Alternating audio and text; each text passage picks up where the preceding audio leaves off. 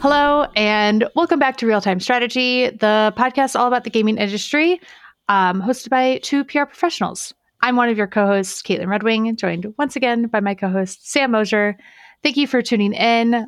Today, it's just us. We don't have a guest. We are just going to talk about some news that has been going on in the past week. Lots of big stuff, including the Microsoft Activision acquisition, Disney potentially buying EA or another game studio, the Unity CEO stepping down, which probably is a shock to nobody. So it'll be a nice little chat. But before we begin with all that, I put this in our outline because I need help on Halloween. Sam, what are you being for Halloween? And help me figure out a costume. Caitlin, it is an honor to be asked that by you. I feel like, especially because we share a pop culture brain, last year. So I'm once again doing a couple's costume with my girlfriend, who will be delighted. I believe is now getting her first shout out on the Real Time Strategy podcast. We were doing a riff last year, or we did a riff last year on the Nicole Kidman AMC ad, where rather than she dressing as Nicole Kidman, I dressed as Nicole Kidman with the open bedazzled suit and the bedazzled pants. And she was an AMC employee. We carried around buckets of popcorn and sodas, which was great for Halloween. So this year we wanted to do something else pop culture related. And we've landed on one of our favorite TV shows, The Bear. I am going to be Carmi, and she is going to dress as the bear from his hallucination sequences where he sees a bear in the middle of Chicago. Wait, I love that. Are you going to have like the weird, like just get like a dog cage and just reenact that whole, like just reshoot the whole scene? Yeah, the next step is investing in, or not investing in, but picking up fake tattoos, because I'm definitely lacking all of the very cool arm tattoos that Jeremy Allen White is rocking in that show.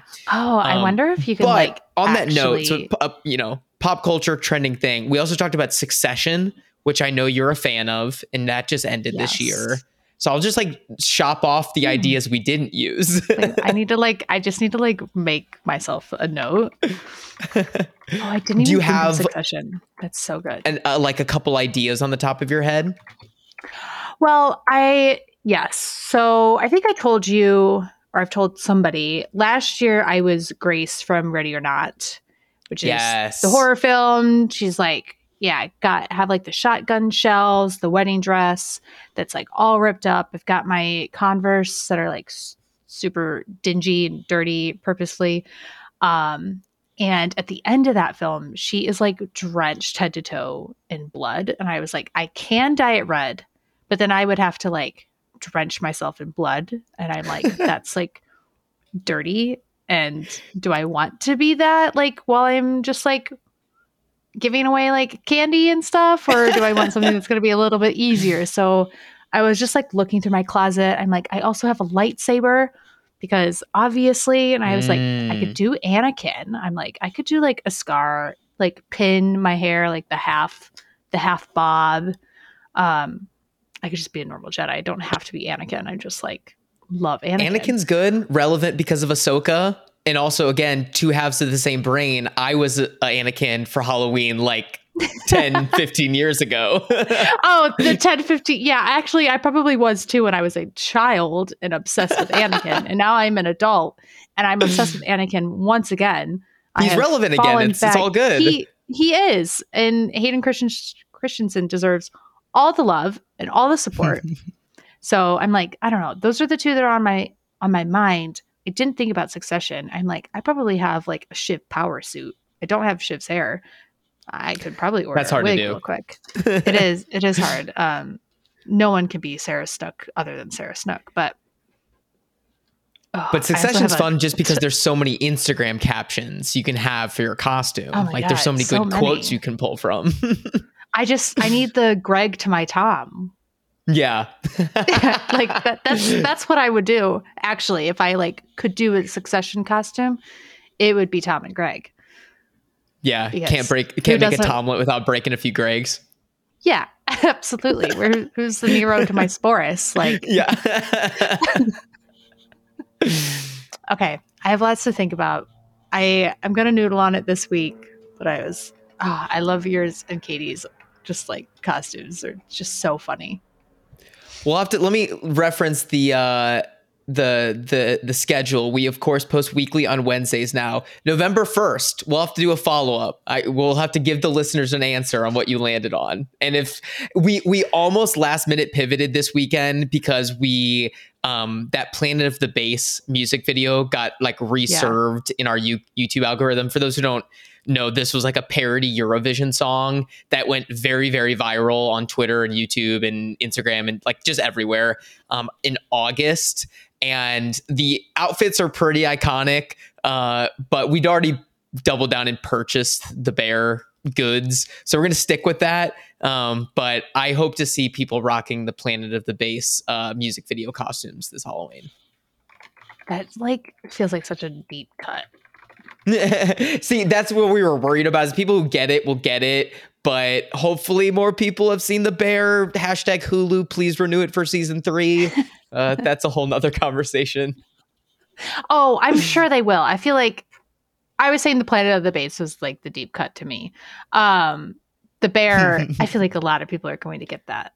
They should get that. If you haven't watched the bear, go watch the bear. Sam told me a year ago to watch it, and I didn't. It took me a full year to do it. Hey, you got around to it. Yes, chef. I got around to it, and I got to yes, chef, and I got to binge it, and I got to binge both seasons this summer. It was great, and it consumed like my ever waking thought. It deserves all the hype. It's fantastic. Ayo Edebiri is like one of my favorite up and coming actors right now. Everybody in that show is incredible.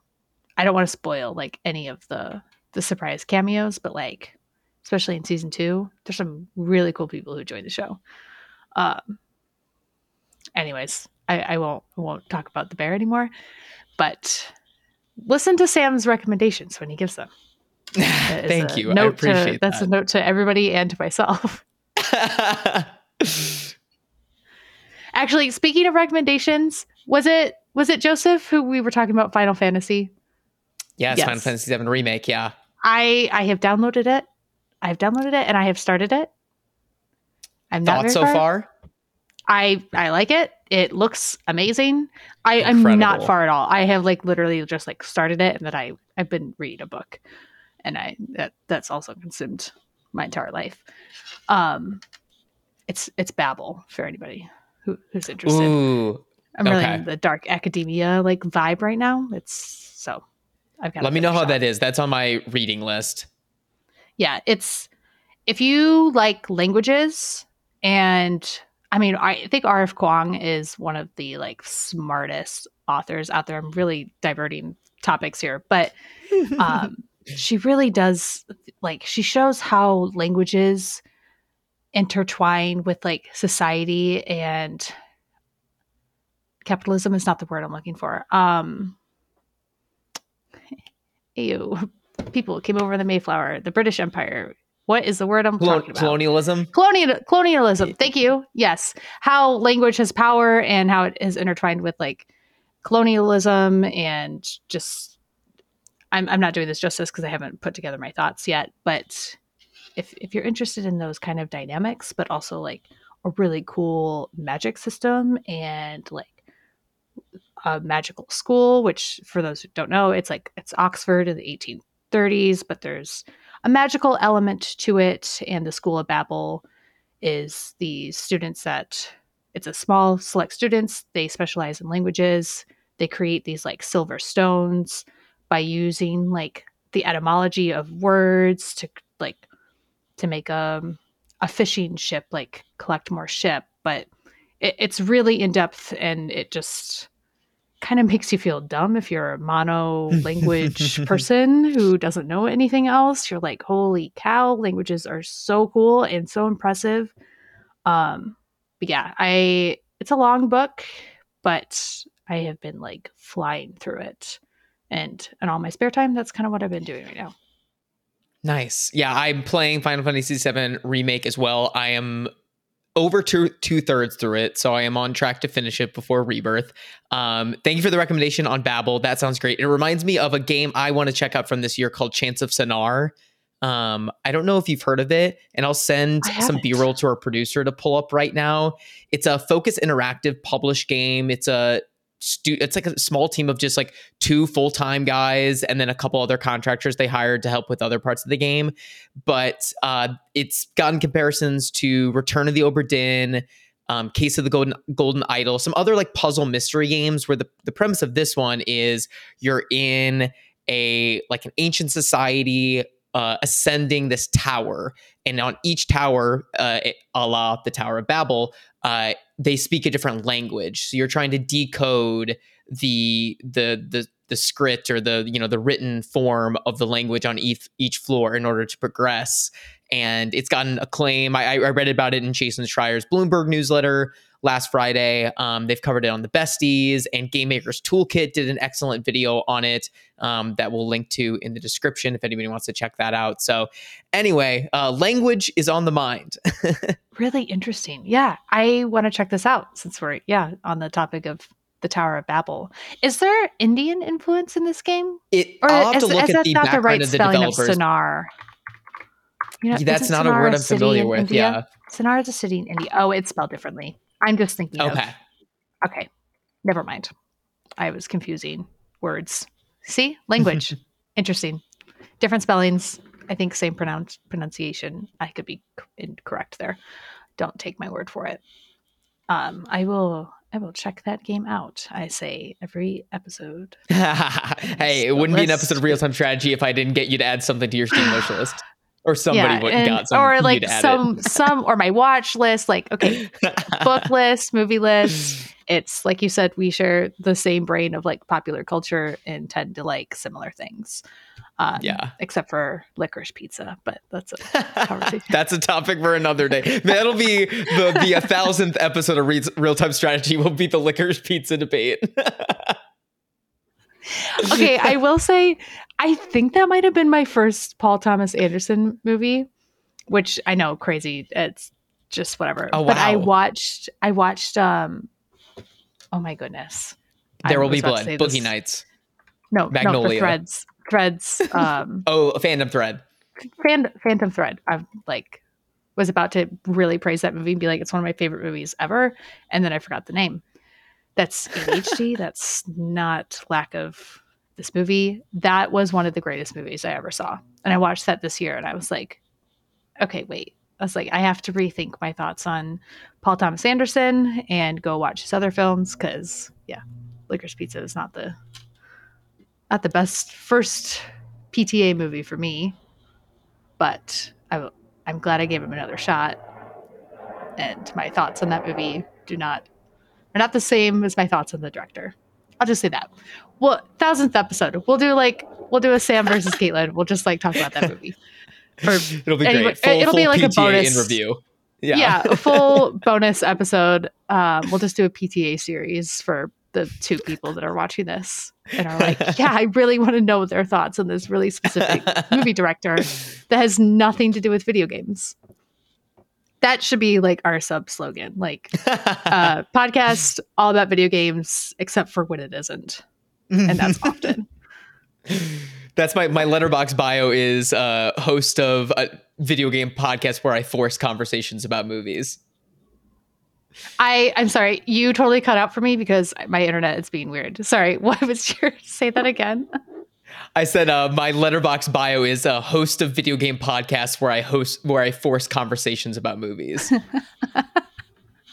I love it. Put that on my tombstone. I should just add it to my LinkedIn. I guess it should be time to talk about video games, though. I had a couple transitions in mind. I was like, in addition to adding to our watch list, add to your games list, all the Activision games are about to come to Game Pass. Earlier, when we were talking about couples costumes, I was like, some gamers out there should be Lilith and then Master Chief representing the... Oh, stop. I would love to be Lilith. Oh, and Master Chief. Wait, that's so good. That would be good. Wait, you need to like start dropping your transitions in so that I like tee you up, because otherwise I'm just going to keep going on a tangent until I eventually find my way back to our topic, which like you said, time to talk about video games. I know this is like your topic. If you want to kind of get us started with Microsoft and Activision, I will say a quick disclaimer though. Blizzard is our client. We know nothing. So whatever we're like talking about and speculating about the Microsoft and Activision acquisition, that's a mouthful. This is truly not insider information. We don't know. So do not take any of this as fact. It's not, I promise. Yeah, we're purely taking here more of a high level look at what this means for Microsoft and Xbox's strategy. As somebody who has paid attention to the three pillars of consoles for as long as I can remember, this is, as everyone has noted and covered for almost the last 2 years, a huge seismic shift. And we finally closed the first chapter of it, if you will, at the end of last week. This comes from Tom Warren at The Verge. Microsoft completes Activision Blizzard acquisition, Call of Duty now part of Xbox. Microsoft has finalized its $68.7 billion deal to acquire Activision Blizzard, the publisher of Call of Duty, World of Warcraft, and Diablo. The Verge exclusively reported last week that Microsoft was planning to close today being, this was on, let me check my calendar, Friday, October 13th, and now it's official. The acquisition required 20 months. I also go to Axios, who I believed said it was 633 days. So 633 days later, it's been confirmed after battles with regulators in the UK and US, but Microsoft has closed the deal after defeating the Federal Trade Commission in a US federal court and restructuring the deal to appease the CMA in the UK. Phil Spencer tweeted, "We love gaming. We play games, create games, and know firsthand how much gaming means to all of us as individuals and collectively as a community. And today we officially welcome Activision Blizzard and their teams to Xbox. As one team, we'll learn, innovate, and continue to deliver on our promise to bring the joy and community of gaming to more people. We'll do this in a culture that strives to empower everyone to do their best work, where all people are welcome and is centered on our ongoing commitment of gaming for everyone." So, of course, like partly what he's hinting at here is part of this deal and to appease the regulators is that they're planning on bringing Call of Duty to Nintendo Switch platforms for the next 10 years. Of course, they sold the cloud gaming rights to Activision Blizzard titles to Ubisoft in all territories outside of the EU. There will be, the mission of Game Pass is just to put it on many services and platforms as possible. So now that this is confirmed and happening, Caitlin, what does this mean for Microsoft in its position in the gaming industry? That's a great question. I would love to know. To me, they're just gonna make so much money. It's stupid. Like, it's actually, I can't even wrap my head around how much money Microsoft is going to make off this deal, and the fact that it got approved even with what they had to change with the deal. I mean, Call of Duty is already in the the 10th most profitable franchises, and then they just added how many more? Think of just all the Activision titles. It's crazy. Overwatch, Candy Crush, we can't forget the King aspect. Mobile makes so much money that people, I think, often forget about. It's the dark horse, I guess you'd say. It will be interesting to see how Microsoft goes forward. I mean, obviously, they have to keep Call of Duty on all platforms for, did they say how many years? Did you mention that? 10 years was their commitment. 10 years. Okay, so yeah, Call of Duty for 10 years on all platforms. Honestly, that will probably go by so fast. But that deal did not extend to other franchises. We don't know what they're going to do with the other ones. I wouldn't be surprised if they start moving some of them to Xbox only. Does Overwatch become an Xbox exclusive game? I mean, especially these franchises that have already dedicated and huge fan bases and communities, they're going to follow it. If they don't have an Xbox and maybe Overwatch, I'll just continue to use Overwatch as an example, and Overwatch becomes an Xbox exclusive, yeah, they're going to get a lot of people who switch over and will probably purchase an Xbox for it. Same with World of Warcraft. I'm not sure how that one would work just because of the MMO aspect and how huge it is. Does it go to console? Does it stay on PC? I'm not entirely sure how that one will work, but yeah, it's interesting. I think we'll start to see some exclusives happen. And we know Blizzard is working on a new title. Who knows? Maybe that was it a strategy? Strategy survival kind of survival. Title. Thank you. Yes. We don't know anything more about that, but maybe when that one gets closer to launch, it's an exclusive. And that's just more money in Microsoft's pocket. It'll be interesting because obviously exclusivity was so central to the conversations that were happening in the FTC trial over the summer. And I think what we're going to end up seeing is, because both examples were cited in the trial, and I don't think they were just completely like blowing smoke up our ass here, because I do think there's truth to somewhere in the middle of Mojang with the Minecraft acquisition at this point, I believe like over a decade ago, and then the Bethesda or ZeniMax acquisition in 2020. Whereas we've seen with ZeniMax, it's pure exclusivity. Starfield is only on Xbox platforms. You can also play it on PC, but you can't get it on your PlayStation. Same with Redfall earlier this year. I whatever the next game from Arcane Leon, who made Deathloop, of course, that PlayStation exclusivity deal was signed and sealed before that acquisition went through. But I think their next game will be on Xbox only.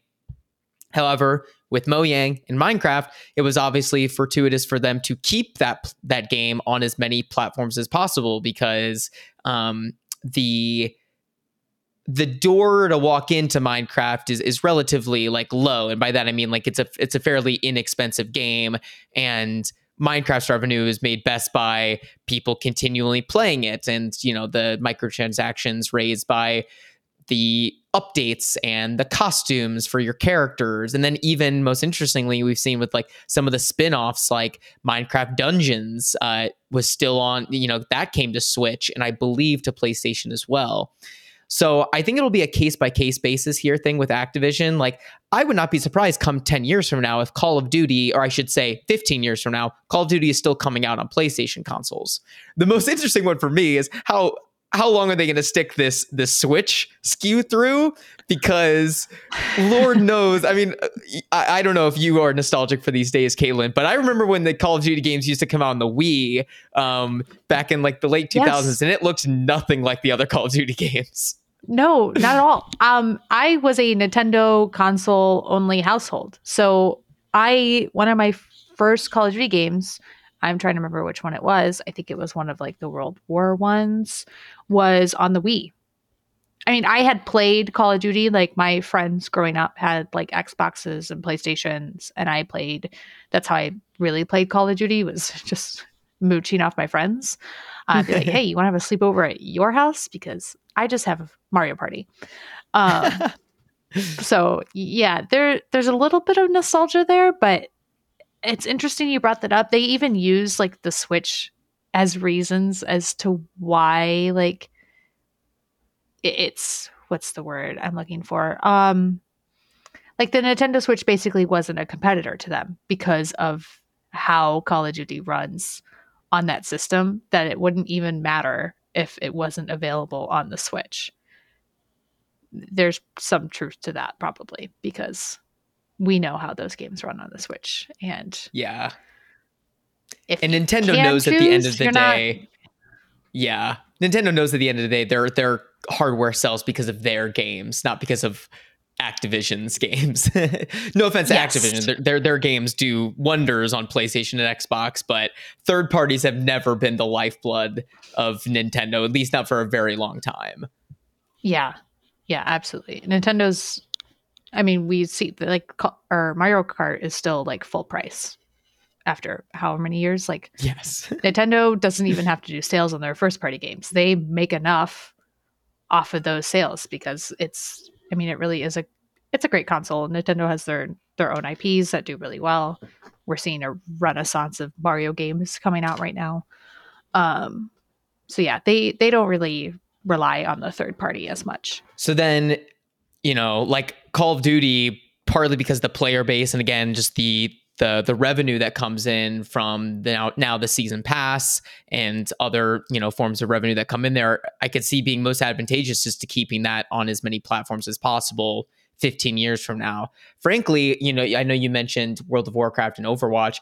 I could see those games staying the same way, of like the cost benefit analysis of what does this do for the Xbox ecosystem, making this exclusive versus making it available to now the 40 plus million people on PS5. And come 10 years from now, I'm sure it'll hit the close to 100 million that the PlayStation 4 did, and that surpassed 100 million. So, but all that being said, there will be games like if we get a Crash Bandicoot 5 or a Spyro the Dragon reboot, or I know Twitter is begging for Raven Software to make a Hexen revival, which frankly, I don't know a lick about.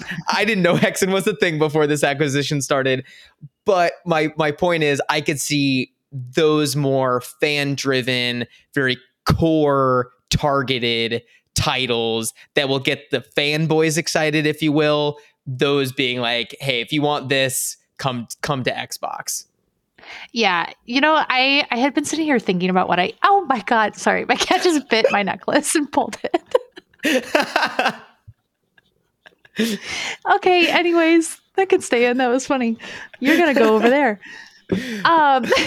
Like straight up, there's like a pearl. She just bit the pearl and pulled. No warning.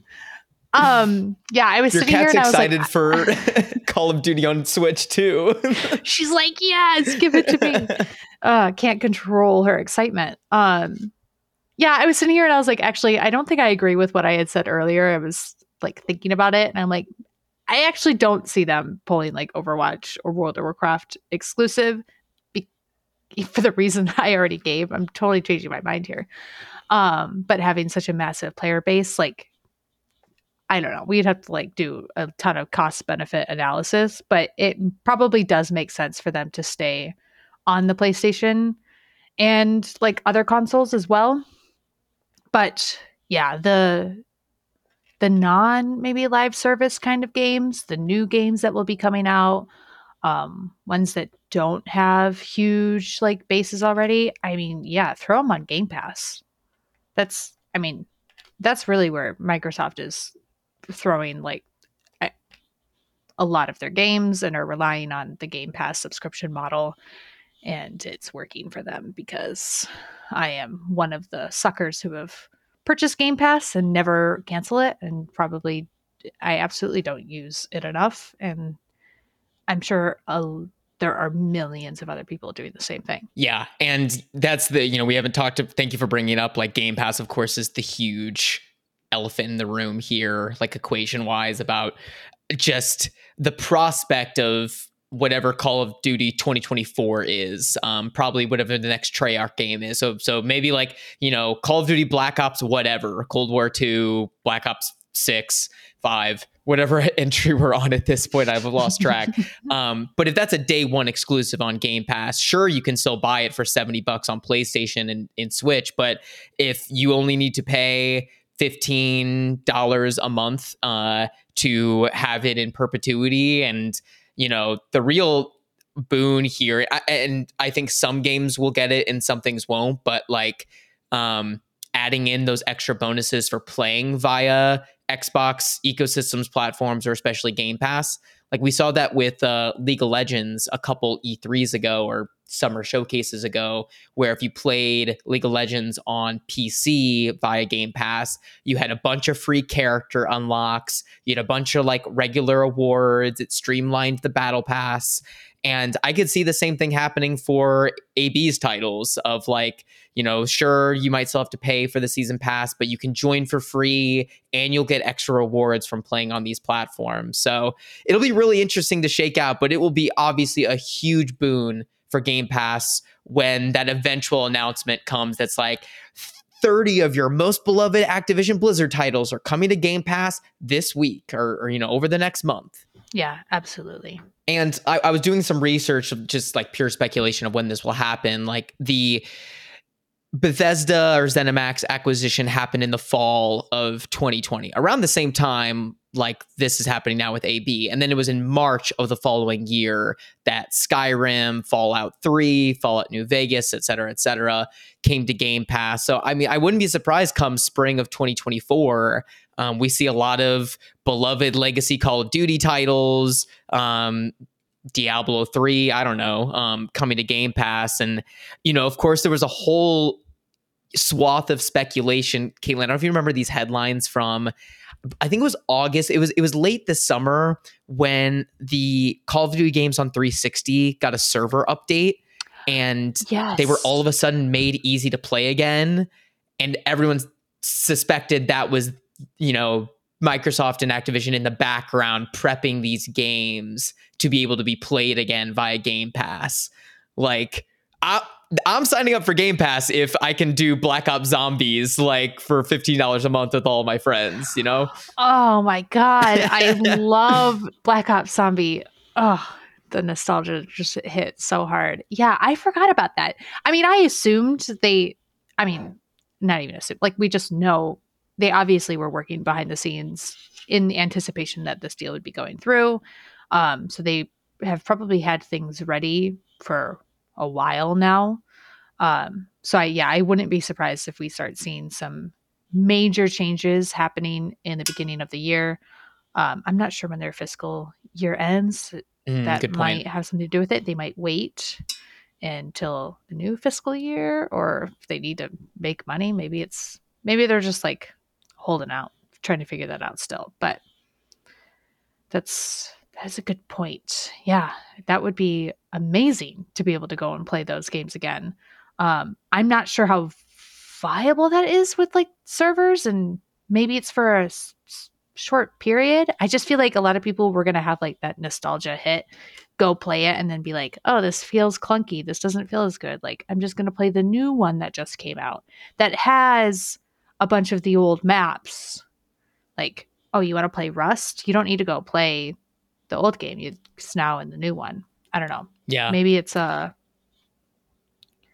something different. Maybe they like come out with a best of Call of Duty game where it's like, yeah, you want to go play a bunch of old iconic maps? God, I'm just the dream, the wish. I'm just putting that out into the universe. I would love that. That would be great. I don't need a new campaign. I love the campaigns, but like, give me just a best of Call of Duty game. Well, it's pretty telling of where fans' heads are at that Modern Warfare 3, not to be confused with the last Modern Warfare 3, the new one coming out this November, has all of the original Modern Warfare 2 maps remastered in it.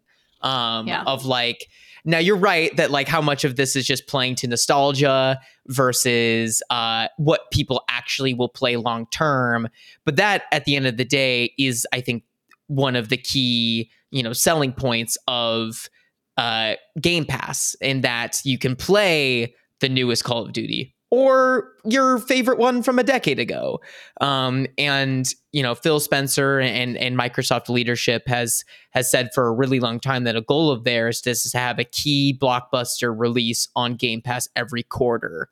And I think like every year I keep thinking we're closer to that reality. And, you know, this year we had a pretty disastrous launch with Redfall. Starfield was huge, but we don't really have that Q4 game. But now that we are adding Activision to the slate and Blizzard, of course, I think we're ever closer to that becoming a reality. And that's, I think, what ultimately keeps people subscribed, is that carrot perpetually at the end of the stick of like, oh, I subscribed for Call of Duty 2024, but oh man, Fable is out next month or next quarter from Playground Games, and then Rare has their game out. Then, you know, that's the promise, right? The promise. Well, yeah, the promise, right? Actually happens. The other kind of, you know, you mentioned King with mobile. The other thing I'm interested to see shake out is what Game Pass looks like, or just Xbox and Microsoft's mobile play looks like now that they have King under their suite. Because obviously Microsoft has made a few plays at mobile in the past, but none of it ever has come close to the success that King has had with their casual games market. And Microsoft offers, cloud streaming via Game Pass Ultimate. And so I wonder if they double down on adding to the value of Game Pass Ultimate on mobile with King's titles of no longer do you have to wait for your level hearts to recharge if you fail too many times. Like, you just have unlimited levels of play if you're paying, I think, $14.99 a month for Game Pass Ultimate. And then on top of that, then you get the cloud streaming for Forza Motorsport, et cetera, et cetera. I don't know, just the whole tide of the ecosystem raises with this, and I'm fascinated to see exactly how it plays out. That's such a good thought and question. I could see them wanting to do that. I can also see Apple absolutely having a problem with that. That's a great point. Because they're missing out on that revenue. Like, we've already seen that. That's why, Netflix, if you open the Netflix app on your mobile phone, which I did just recently, I can't remember even why I was looking up a show, and I hadn't opened Netflix mobile in a long time. But the very beginning, before you even get into the shows, it's a bunch of mobile games. And we know that Netflix they're trying to target the mobile market. I am hopeful for that. I think it's actually a good move for them. But when you go to click on the games, you can't play the games through the Netflix app. Apple forced them you have to go download the game through Apple so that they can get that revenue that you whenever you purchase something in a mobile game. If Xbox tried to be hey, instead of you purchasing things in the app, that's part of that revenue, 30% of that will go to Apple, why don't you just buy Game Pass just through us, and then you don't have to pay anything? I don't know the legalities of if there's anything Apple can do there, but I do see them pushing back on that. I'm not an expert, so I don't even know what my thoughts are there, if that's something that Apple has the right to do, if that changes anything. But that is a very good question, that problem you have arised. Yeah, and Apple is the big man standing in the door there. You're totally right, because we've seen it with Epic trying to do it, and that led to the whole court case. Netflix is honestly, I feel like the biggest hurdle to their game services is it's just a little too complicated. You have to open the app, find the games menu, and then it sends you back to the App Store for a free download. And I'm sure that the dream for Microsoft here is just to have their own marketplace on phones where people can download Candy Crush or cloud versions of whatever the newest Xbox Game Studios title is. So that's I don't know what the solution is there. Yeah, I don't think the legal system has caught up to that yet. I could see there being a future where it's a independent storefront, but then that also means I'm just thinking Apple. I think it wouldn't be so much a problem on Android phones, but Apple has such privacy is their number one selling point for their system. You get a phone, it's everything that's advertised by Apple is often they talk about privacy. And that is one of their major points about managing their own app store, is they can approve every app that's on there and what gets sold, to just so that there's not viruses or just a bunch of bad shit that could be on an app store. But that also means that we have the situation with Netflix and Xbox. And it's not an ideal scenario, and it's a hurdle. And is there a way to overcome that? Or is it just something we have to live with and figure out? Yeah, because of course the unspoken thing there is that Apple doesn't want anybody stepping on Apple Arcade, which is their subscription service. And obviously Game Pass and Netflix games is a competitor to that. Microsoft, just buy Apple. I'm just... that's pretty much all my thoughts on, all my thoughts. That's the hottest stuff I wanted to get off my plate. Unless you had anything else to say, there's another acquisition we can discuss. There is. I did. Do you have any thoughts on the like whole cloud gaming aspect of this? Like, what do you think Microsoft doesn't have a lot of faith in the future of cloud gaming, and that's why they're like, we're like, sure, we'll just give it to Ubisoft, like knowing, even though they probably like presented it as like, there's probably going to be a ton of growth and all this stuff. I'll let you talk and then I'll give my thoughts. No, it's a great question. And one I almost moved on from, partly because I feel like it feels so nebulous and ethereal right now. I mean, like, cloud gaming is better than it's ever been. And my read on this is that it will only continue to get better, and that this is just a very, very long-term play by Microsoft. Like you said, 10 years is a long time, but it will go by faster than we think. Like, I am playing Super Mario 3D World right now. That's a game that came out 10 years ago. Doesn't feel like it came out 10 years ago. Imagine where cloud gaming will be in 10 years, the infrastructure of it, the accessibility of it, where people can play it, you know, not just in major urban centers, hopefully. In 10 years, when Microsoft gets the rights to all of these games back via cloud streaming. And in the meantime, Microsoft will by no means stop investing in their cloud infrastructure. Azure's, you know, a great revenue driver for them just from like a B2B perspective. And that helps power their gaming systems and programs that they have with Game Pass Ultimate. So while I think they will continue pushing cloud gaming, especially on phones, and I know that's something they lean into in international markets where like console gaming isn't as accessible, like, you know, play these games from the cloud on your phone. That will continue to be a narrative for them.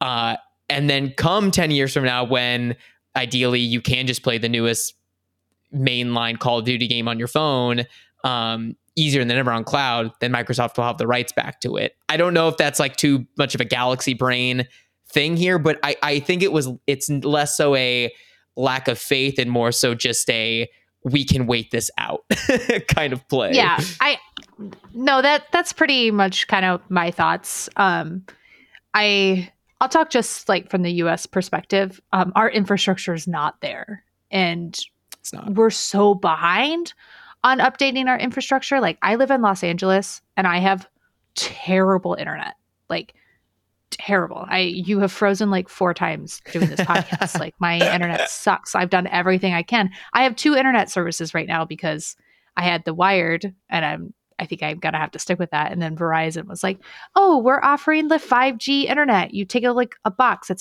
We're not doing the wired. It's just 5G like wireless internet." And I was like, "Cool, let me try it." Horrible. Like, I can't stream Fortnite without, like, it drops immediately. I can't do anything on the 5G internet through Verizon. Part of that just might be where my building is, but also like our infrastructure is just so out of date. Like, and that's across the United States. It's huge. Like, think about all the telephone poles, like everything that they have to update for us to even be able to like consider cloud gaming a viable form of gaming. Like, yeah, I think it's more than 10 years out. I think there has to be like something's got to pass in Congress to force us to get up to date. And well, we know that's not going to happen. So, because they're focused on things that don't matter. Yeah. And I think in the meantime, it's advantageous for Microsoft, per the CMA's fears of how Ubisoft ended up with these rights in the first place, to not quash competition when there is still so much work to do. That competition in the cloud gaming space is advantageous in the long run for Microsoft, for a bunch of big companies to be trying to make this happen, to invest or encourage the infrastructure in order to make this happen, so that, you know, when hopefully it comes back around to Microsoft having these games, it's a better time than ever to cloud game, versus like within the next 10 years, Microsoft just kills any other people trying to make it happen, and then cloud gaming dies on the vine. Meanwhile, it's actually great that like Amazon, Ubisoft, Netflix, I believe, is dabbling in cloud gaming. I might be wrong on that. But I know like Capcom has released cloud versions of their games, et cetera, et cetera. Like, the more people that are trying to make this happen is, in the long run, at least, or I should say in the short term, good for Microsoft. Yes.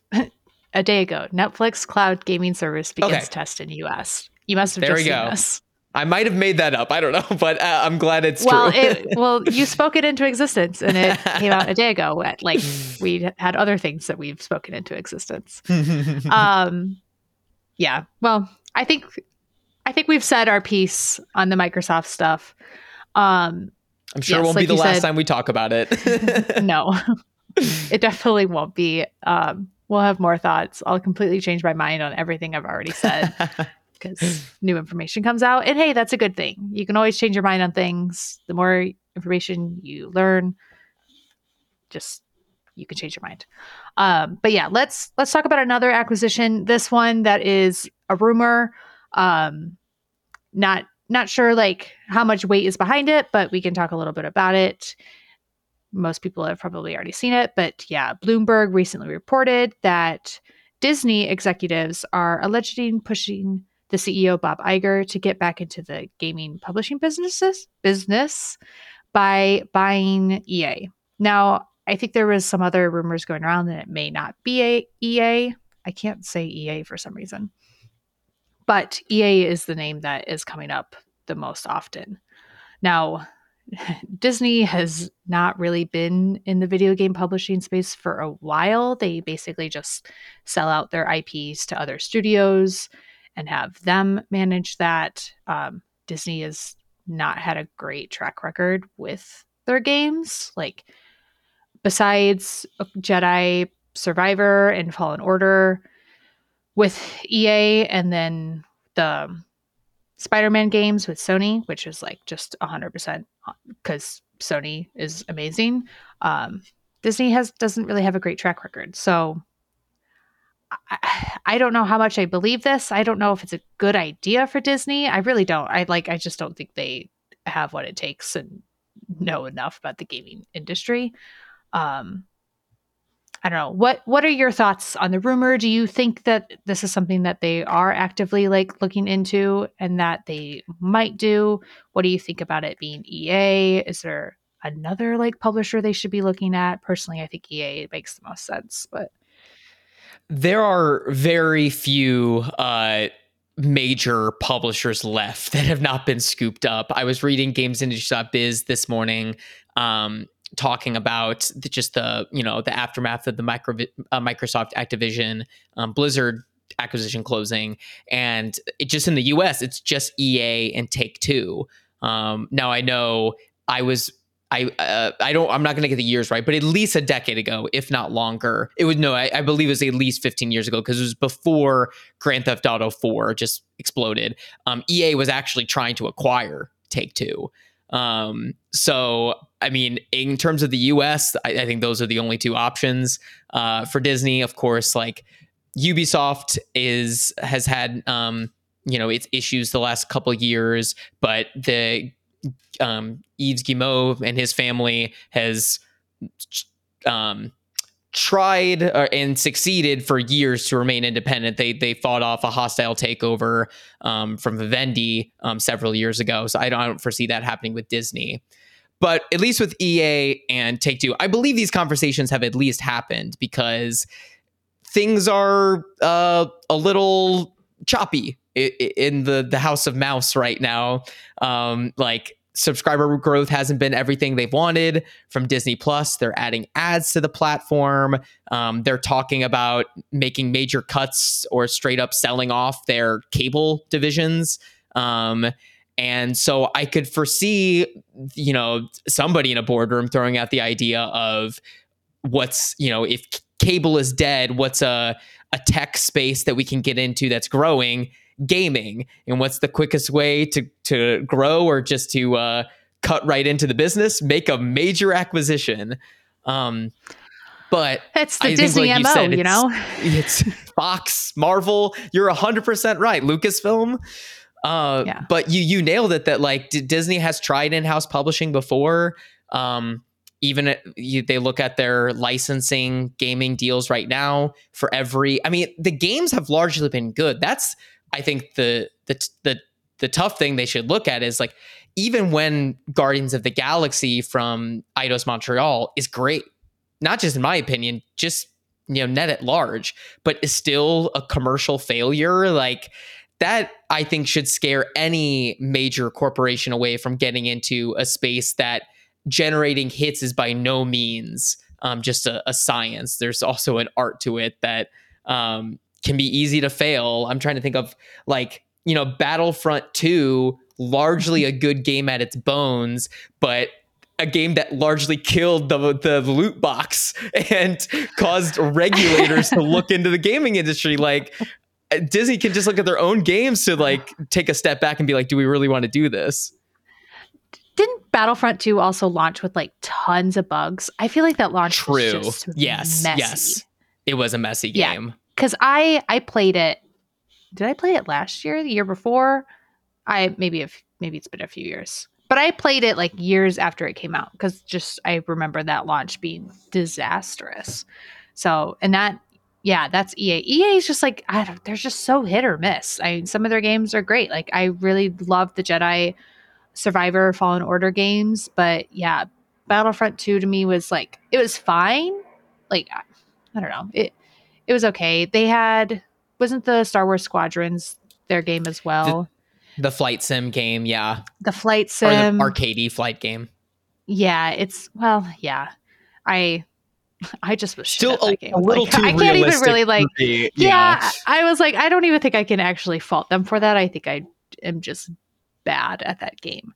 And then there's the other Star Wars game by the director, writer Amy Hennig. I might be pronouncing her last name wrong. Nope. Yeah, you got formerly of Naughty Dog. Her Star Wars game was shut down.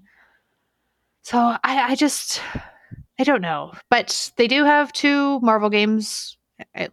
Maybe there's more, but there's the Iron Man title and Black Panther that EA is working on. I am interested in those to see how those turn out. But I don't know. To me, I just would like to see Disney games continue to just give other publishers not exclusivity rights, but just sell your IP to them. Because I don't know how I feel about EA being the publisher for all Disney games. Yeah, there's some apt and like smart reporting from Bloomberg and others that EA recently restructured their business under EA Entertainment, and I forget what the sports division is, but EA Entertainment has like DICE, makers of Battlefield, and Respawn, the makers of the Star Wars Jedi games. Meanwhile, it might just be EA Sports. I'll look it up after this. Okay. That like in some ways that makes them right for maybe not a full acquisition, but a partial acquisition. Like maybe Disney is just interested in the entertainment division for making Star Wars games, or there's also some people speculating. I mean, the sports division makes sense because of ESPN, but that reorganization from EA was partly done if an acquisition deal was ever attractive enough that it would make it easier. But with all that being said, I agree with you that I think Disney has I think they were on the money a decade ago, as crushing as it was to get out of the in-house game development business, because you have to be all in on it or nothing else. Like, because having your foot halfway in the door leads to projects that meander and have visions that aren't supported. Like, you read Jason Schreier's book about the making of Epic Mickey, and I love that game for what it is, but it did not like get enough light of the day from the Disney Corporation at the time. And when Disney bought Lucasfilm in the early 2010s, and they canceled Star Wars 1313, which was we ended up learning later would have become a Boba Fett game.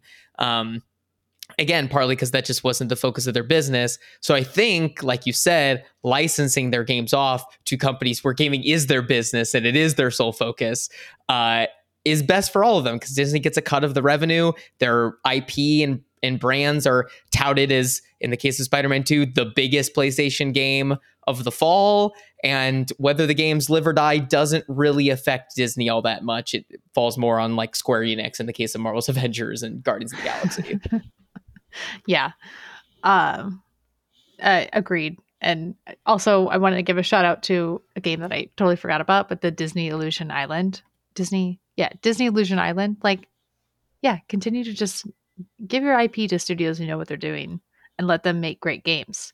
But also a game that I don't think was marketed enough, because it's fantastic and not enough people have tried it. Um, yeah, I don't know. I think the House of Mouse is just trying to get their grubby little fingers on everything. And yeah, as someone who's like and who like loves Disney in a lot of ways, like yes, I love going to Disneyland and Disney World, and I love Marvel and Star Wars. Um, I don't have a lot of faith in them currently, and with the just like with the strikes too, I don't know. They're a company that I don't know what they're doing personally. Yeah, and you And I have to don't think wonder, like, oh, go on. I was just gonna say I don't think they do either, but go ahead. No, you have to wonder also, tying into our last conversation, bringing up both Microsoft and Netflix, where subscriptions are so at the core of what they're trying to do with gaming right now. Like, is there a Disney Plus play here of similar to Netflix bundling games with their subscription platform that, should Disney get into games? Is this a way to uh, really boost the Disney Plus platform? In my opinion, I don't think that's the savviest of moves, but or at least I don't. I think loses the target audience of what Disney Plus is aiming for, which is like casual families. But regardless, I'm sure that was something that came up in conversation about what a deal like this could mean for their subscription services. Yeah, it'll just be an excuse for them to raise their yearly price for Disney Plus another like $100. Remember when it was just I don't. $7? Yeah. What? Oh, it's $14 now. Yeah. Yeah. The fastest any streaming service I think has raised their prices, and I am not paying that. That's crazy for a service that I only use. Like, okay, Ahsoka comes out, I'll watch it. Loki season 2, I'll probably eventually watch it. I don't know what they're doing with their Marvel shows. I think they're disasters. I'm just in a cynical mood today. I would read the Hollywood Reporter article that came out last week, which indicates that they don't know what they're doing either over at Marvel Television. Cool. I am going to look that up right now because, just no faith. And I don't think many people have faith. And then they're like, hey, you want to pay more for us? Too bad. Or, I mean, like, congrats. You now have to. The TLDR on that story for people who didn't read it, and also just to kind of tie a bow on this games conversation, again, talking about how if you're going to go into this, you need to be all in on it. Disney had shot 7 episodes of the Daredevil Born Again series, and they scrapped it and are redoing it from scratch, and to the loss of $150 million. And hey, better on them for recognizing that it's not going to be good and, starting over so that they do make a product that people like. But clearly, the wheels are not all tightened on the Marvel car at the moment. You know what's crazy? What they said those first 7 episodes was like, it was like a law procedural show. I would absolutely watch a Daredevil law procedural show. And I'm like, oh, are they going to make him like, I just, if they go in the direction of how the Netflix show was, yes, give it to me. I need it. I like the dark, gritty Catholic guilt of Daredevil in the Netflix Daredevil show. If they're going to go with the like funny, like weird, I don't know, however Daredevil is in like She-Hulk and Spider-Man and like Hawkeye version, I don't really want it. I don't know. It feels kitschy, like very, I was about to say comic booky, but like that's not even true because not all comic books are like that. But I don't know. Maybe I'm just getting old.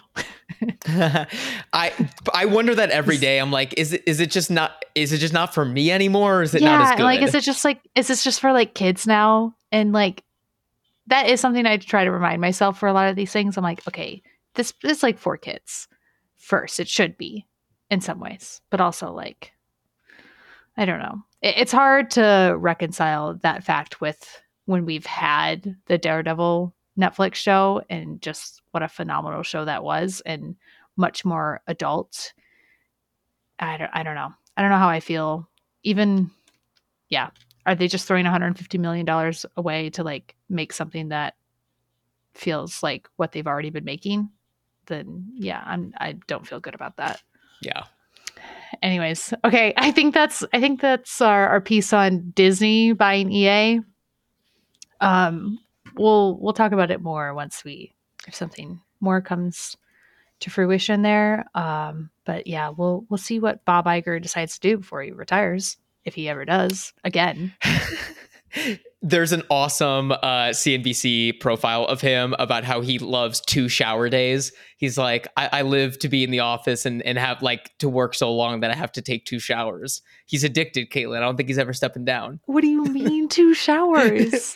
What are you doing in your work? What are you doing in your work day that makes you like just that gross? I don't know. I have the lives for him. Yeah, no, that man's a workaholic. I can't believe they don't have someone better. Speaking of CEOs, let's close our next up. topic. Yeah. Our final story this week comes from Polygon. Susanna Paulo writes, Unity CEO out following widely criticized pricing model update. Unity CEO John Riccitiello has retired effective immediately as of Monday. So this was last week at the time of you listening, as president, CEO, chairman, and member of the company's board of directors, according to a news release from the game engine developer. The move comes weeks after the disastrous announcement of Unity's new runtime fee pricing model attracted widespread condemnation across the game development community and necessitated a swift climb down from the company. Of course, we talked about this on our episode with Joseph Bradford a few weeks ago. So, Kate, we won't go super long on this because there's still, I think that's the key takeaway here, is that there's still so much that needs to be done in the Unity situation, that this is, I mean, a good first step of like recompense that had to be paid. But I figured since this was such a core topic of that episode a few weeks ago, that delivering an update would be a good idea. Yeah. I like my thoughts. I like sat here and tried to think of what I wanted to say other than the damage is done. Like that anybody who has worked with Unity or was going to in the future probably no longer wants to work with Unity. Like that reputation that they have now set for themselves, it's irreputable. Like if you're a game developer, even with a new CEO, why would you want to go work with Unity? Like I just, it's baffling to me. It shouldn't be, from, because like reading about like their CEO and last year, oh, I don't remember where it was. So he called like all game developers like fucking idiots and then had to publicly apologize for that. Like this man doesn't value game developers, the people who have gave him a career and salary. Like, I don't know. That mentality to me just like, did it trickle down within the rest of Unity? Like, are they going to roll back the terms and conditions of, I mean, they've already done some. Like, are they going to have to do it even more?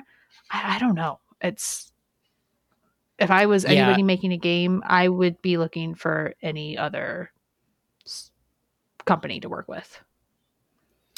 Yeah. In the following up on what you said about the changes they have made. So the runtime fee controversy, which again was all focused around charging developers based on how many times their game was installed, they've scrapped that in the weeks following after the episode we did with Joseph Bradford a couple of weeks ago.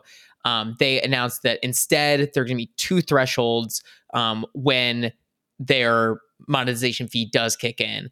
After a developer has crossed either $1 million in gross revenue over the past 12 months, and 1 million initial engagements. And that they would, between these, then they would, there's a lot of nuance to the updated policies themselves, but the main takeaway is that only developers that make more than $1 million and have more than 1 million installs will have to pay up, either via the 2.5% revenue share or the calculated runtime fee, which is again charges per engagements, not installs. And Unity said that they would pick whatever the lower amount between the two is, whether it's the 2.5% revenue share or the calculated runtime fee. Just if anybody's wondering, how does that compare to the other major engine, Unreal Engine? They take a 5% of gross revenue on your product after it generates 1 million USD. Now, of course, everybody understandably feels like Epic is a lot more invested in people using their engine than Unity is, because they're not calling the people who don't. The quote was, "If you don't think about monetization, you're stupid," from the Unity CEO. So again, these changes are good starts, but at the end of the day, the problem with Unity is that they're clearly trying to find a way to become profitable, because they're still a revenue, a profit losing business. And Right. I'm not exactly sure this is going to fix that. And they're a publicly traded company, correct? Exactly. Yeah. So the So cat's a little yeah. out of the So bag here. it doesn't change. Yeah, it doesn't change anything. There's still a board of directors and shareholders that their CEO had to report to, and now their interim CEO has to report to. Nothing's going to change. Like, those people are still looking to make money. I mean, obviously, that's what's different between them and like you said, Epic, who is not a publicly traded company. They do not have investors that they're trying to make happy. Um, yeah, I don't think things are going to change with Unity. I wouldn't be surprised if they just get better PR on how to word things and roll out messaging and updates. But yeah, they're going to do everything they can to get more money from people, which I in a way, it's like I can't fault them for that, because they are a company that, like, companies need to make money to survive. But just the way they've gone about it is disgusting. Yeah, clearly, I mean, if they want to improve their relations with their partners, creating I think a Justice League board of like super Unity users, of like, the Slay the Spire devs, and like another Crab's Treasure devs, just like, these very vocal developers that have made their careers off of learning this engine, and like consulting them on future changes, because these changes are going to keep coming. But if they continue to come out of nowhere and completely changing how businesses are structured, and developers are expecting their revenues to work in the coming years, like, everybody's going to keep jumping ship. And that's the problem. At the end of the day, there was a great piece from GameIndustry.biz, which I'll link, called "Unity's Crisis is Much Bigger Than John Riccitiello." I'll read one of the closing quotes here, which is just that if Unity's next CEO is going to restore trust among developers, if such a thing is even possible anymore, their first task is going to have to be putting the company onto a stable enough financial footing to actually be able to make any kind of credible long-term promises. But that in itself will be a painful process. Riccitiello's departure draws a line under nothing. Unity's crisis is still just beginning. They made a lot of big acquisitions and thrown their money a lot in the last couple of years, like acquiring Weta Digital, just things that show that they're not as invested as in making the most out of their engine that they're known for, and showing that they're actually invested in making it better and supporting the people who use it, I think, is the first step. Yeah, and like, I don't. You changed. They tried to change everything for what they were, like, as a great entry tool for developers, like a cheap way to make games for people who do not have the money to make them. And yes, like, maybe Unity could have made a premier version of their engine for companies that make tons of money and can afford to pay a price for an engine, to just like roll that out and be like, hey, everybody has to do this from now on. You have completely changed the core purpose of your business and who your clients are, and have then just alienated and ruined your relationships of all your current clients. It's there could have been a way about this, I think. Again, I'm not a game developer and I don't work at Unity, and I don't know how this business works. I just talk about it and pretend like I do. Just kidding. But yeah, I don't know. I think that damage is done, and I don't see a way of them repairing it. Yeah, a lot of work still to be done. Again, the John Riccitello stepping down is just the the bare minimum. Yeah, and that was probably 100% decided by the board, who was like, this will raise our stock prices and we'll make money off you stepping down because of this major mistake that we probably forced you into making to begin with, but doesn't matter. And Yeah, that's what happened. For what it's stock prices rose. Exactly. I mean, for what it's worth, the interim CEO is the head of one of the private equity firms that is a major stakeholder in Unity. So it's not exactly like it's nobody in house. Yeah, nobody who is understands. But the guy in charge who's going to make us the most money.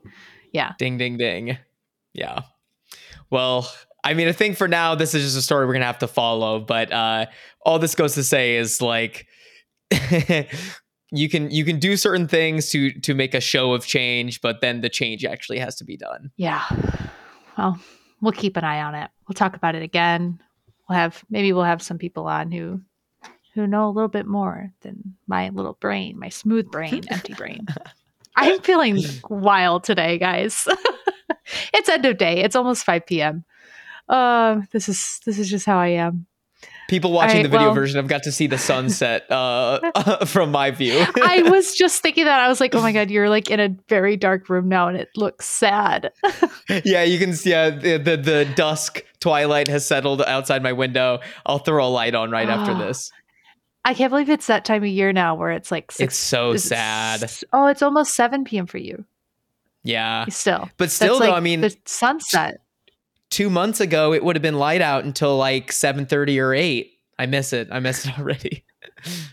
And then, oh gosh, the time's going to change in 2 weeks, and then it's going to be dark by like 5 here. Anyway, I don't need people don't need to listen to me complain about daylight savings, but I'm going to be so sad. No, let's talk about daylight savings and how it's terrible, and we shouldn't have it. And what is it, like Arizona that has it right? Get rid of daylight savings. We don't need it anymore. There's a bill. Sign the bill. Sign it. It's dangerous for kids. It messes up my sleep schedule.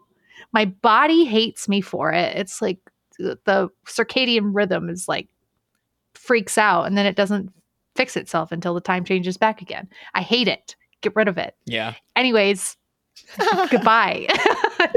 This has been Real Time Strategy. This has been Real Time Strategy, a podcast all about the gaming industry, except for when it's not. I'm going to start like signing off with that. I think I like it. Sam, where can people find you? You can find me everywhere at Sam Scott Mosier, including on the movie platform Letterboxd, where I will hopefully be seeing Killers of the Flower Moon by the next time we have our next episode. Oh my gosh, yes, I can't wait. I am going to give everybody a recommendation on a movie I watched last night called Jesus Christ Vampire Hunter. Great title. You could find it on YouTube. Jesus saved some lesbians from vampires. It is the best, worst movie I've ever seen. Like better than The Room. And it's actually like smart dumb. Jesus has 2 earrings. He looks like the evil guy from Alvin and the Chipmunks. Sign me up. You got to watch it. You could find me at Caitlin Red Wing on all platforms, including Letterboxd, where I log movies like that. Because what else am I going to do on a Monday night? You can find the podcast at Real Time Strats on Twitter, X, and on our YouTube channel, Real Time Strategy. You can email us at podcast@triplepointpr.com. If you got a guest for us or topics you want us to talk about, let us know. Feedback, anything you want to like ask me for some movie recs, I'll talk to you. Just kidding. Don't actually do that. You can just message me personally. Yeah, but until next time, thanks for listening and watching, and we'll see you again.